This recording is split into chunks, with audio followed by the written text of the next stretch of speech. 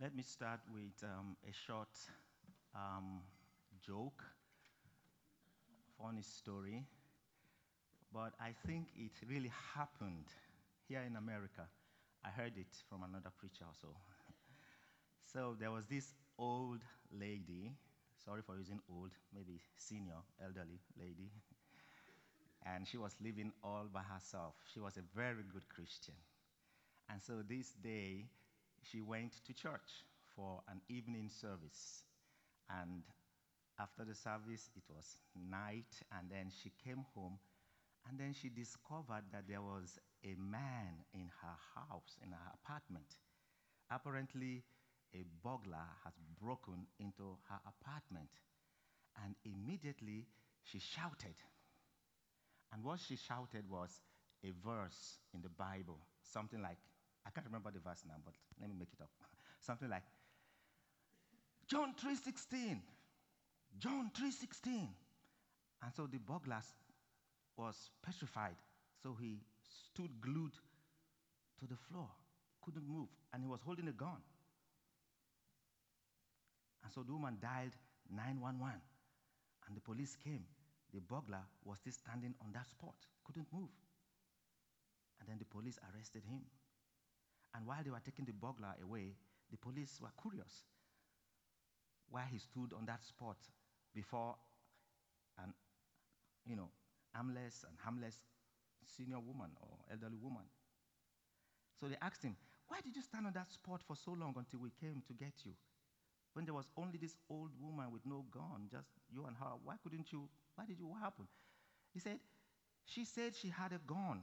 You know, in America, you call your guns by figures, not so, like maybe M360 or M440, or, So he said, she said she had a gun, so. He said, no. They said she was only quoting the Bible. The man said, what? I thought she was saying, I have this M something gun, don't move. Anyway, it worked for the woman, right? I'm not saying you should go and try that. But sometimes it's good to know the scriptures. It's good to know the scriptures. So that lady knew her Bible. Apparently, she must have been, referring to a verse in the Bible that promises divine protection, She must have been saying, God will protect me, or his angels will protect me, or something. And the man thought she was quoting something of a gun, and so he stood still. All right. Talking about John 1 to 14 this morning. I remembered when we shared this passage among the clergy. Here in St. George's, the clergy, we have morning devotions every morning, Monday to Friday at the office, from 10 o'clock till about 10:30 and sometimes even 10:45. We sit together, we read these passages we are going to preach on Sunday, and we talk about it. We share our inspiration. And this week ending, I was sharing from this passage, and I was telling my colleagues that I feel excited, and I asked them to forgive me for my exuberance. Sometimes I can get very exuberant because of the Bible and because of God. I said they should forgive me because I'm excited about what we're reading from John chapter 1, verses 1 to 14. It's so powerful. Yeah. Yeah. And David shared with us too how the book of John is his father's favorite book in the Bible. And that if you get to sit with his dad, just be sure that along the line he's going to speak about John. That makes us two, his father and myself. We love John. All right, so why am I excited about John? You see, it tells us about, so to say, who Jesus is, something like his origin. Of course, God or Jesus has no origin. God has no beginning, God has no end. Jesus has no beginning, Jesus has no end. But for the sake of you and I, okay, it tells us, because we want to know. It says, in the beginning was the Word, and the Word was with God, and the Word was God. Now, don't ask me. I can't explain that. I don't understand that, truly. I don't. But I believe it. Now, then it tells us that this Word created all things. The Word created all things. Now, don't ask me. I don't understand that. I can't explain, but I believe it. Then it tells us that this Word in Him is life. Okay, so are you wondering where life began? I don't know, but in the Word is life. I don't understand, but I believe it. And then it says, this life was the light of men. Okay, so the Big Bang, right? I don't understand, but this life was light, the light of men. And it says this light lightens everyone that is born into the world. So scientists have been trying to find out where life begins in a fetus. When the sperm and the ovum or whatever mix together, at what point does life sparks off? They are still searching. Maybe one day they will find out. But for now, they are still searching. But John tells us the life was the light. The light lightens everyone born into the world. So you wonder where you came from? Where I came from? Yeah, that's it. From the light. From the life. From the Word. From God. In the beginning was the Word. The Word was with God. The Word was God. In Him was life. The life was the light of men. And the light lightens every man and woman that is born into the world. You see where you came from? That's where I came from. I believe it. I don't believe I came from some animals, Nah. I came from God. You came from God.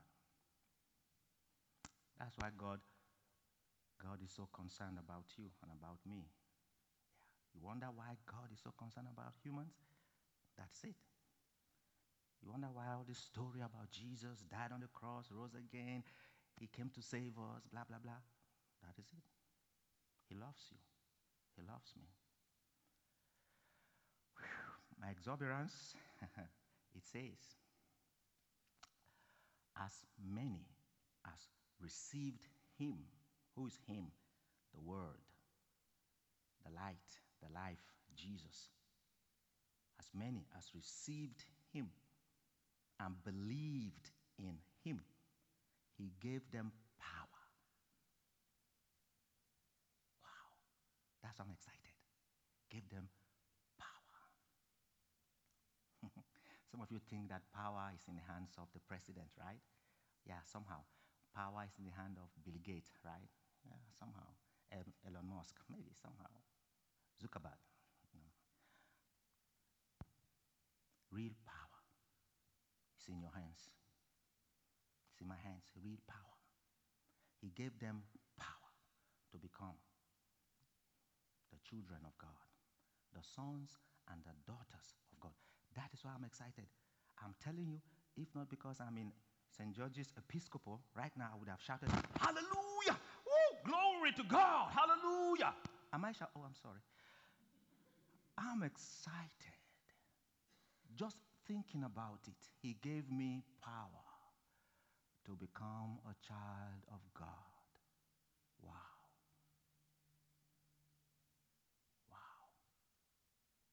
Just imagine if you are the son of Bill Gates.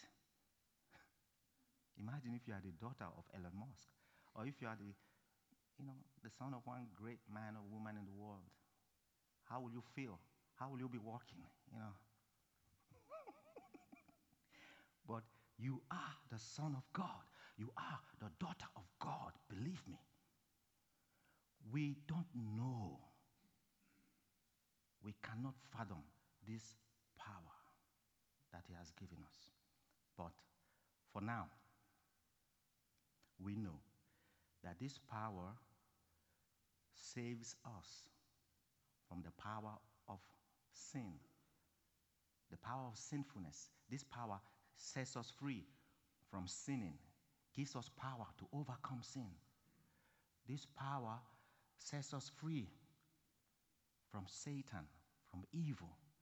It gives us power to live holy, to live pure, to live righteous, to be kind, to love, to forgive. Yeah. This power transforms us to be like Jesus, to be sacrificial, to put others first before us. Yeah. I can go on and on and on and on and on. But let me stop here. This power is what helps us to face the challenges of life, the difficulties of life, the imbalance, the unfairness, whatever you call it, the hurt, the pain, the evils that we see in this life. The power helps us to face it and not to surrender, not to give in, not to cave in, not to break, not to crack. Nah. That power gives us victory, gives us peace, stability, helps us to stand firm and to say, whatever comes my way, God is with me. I am His child. I can pull through. I can go through. I can survive. I don't have to kill myself. No, I can survive because I have the power of God in me. I am the child of God.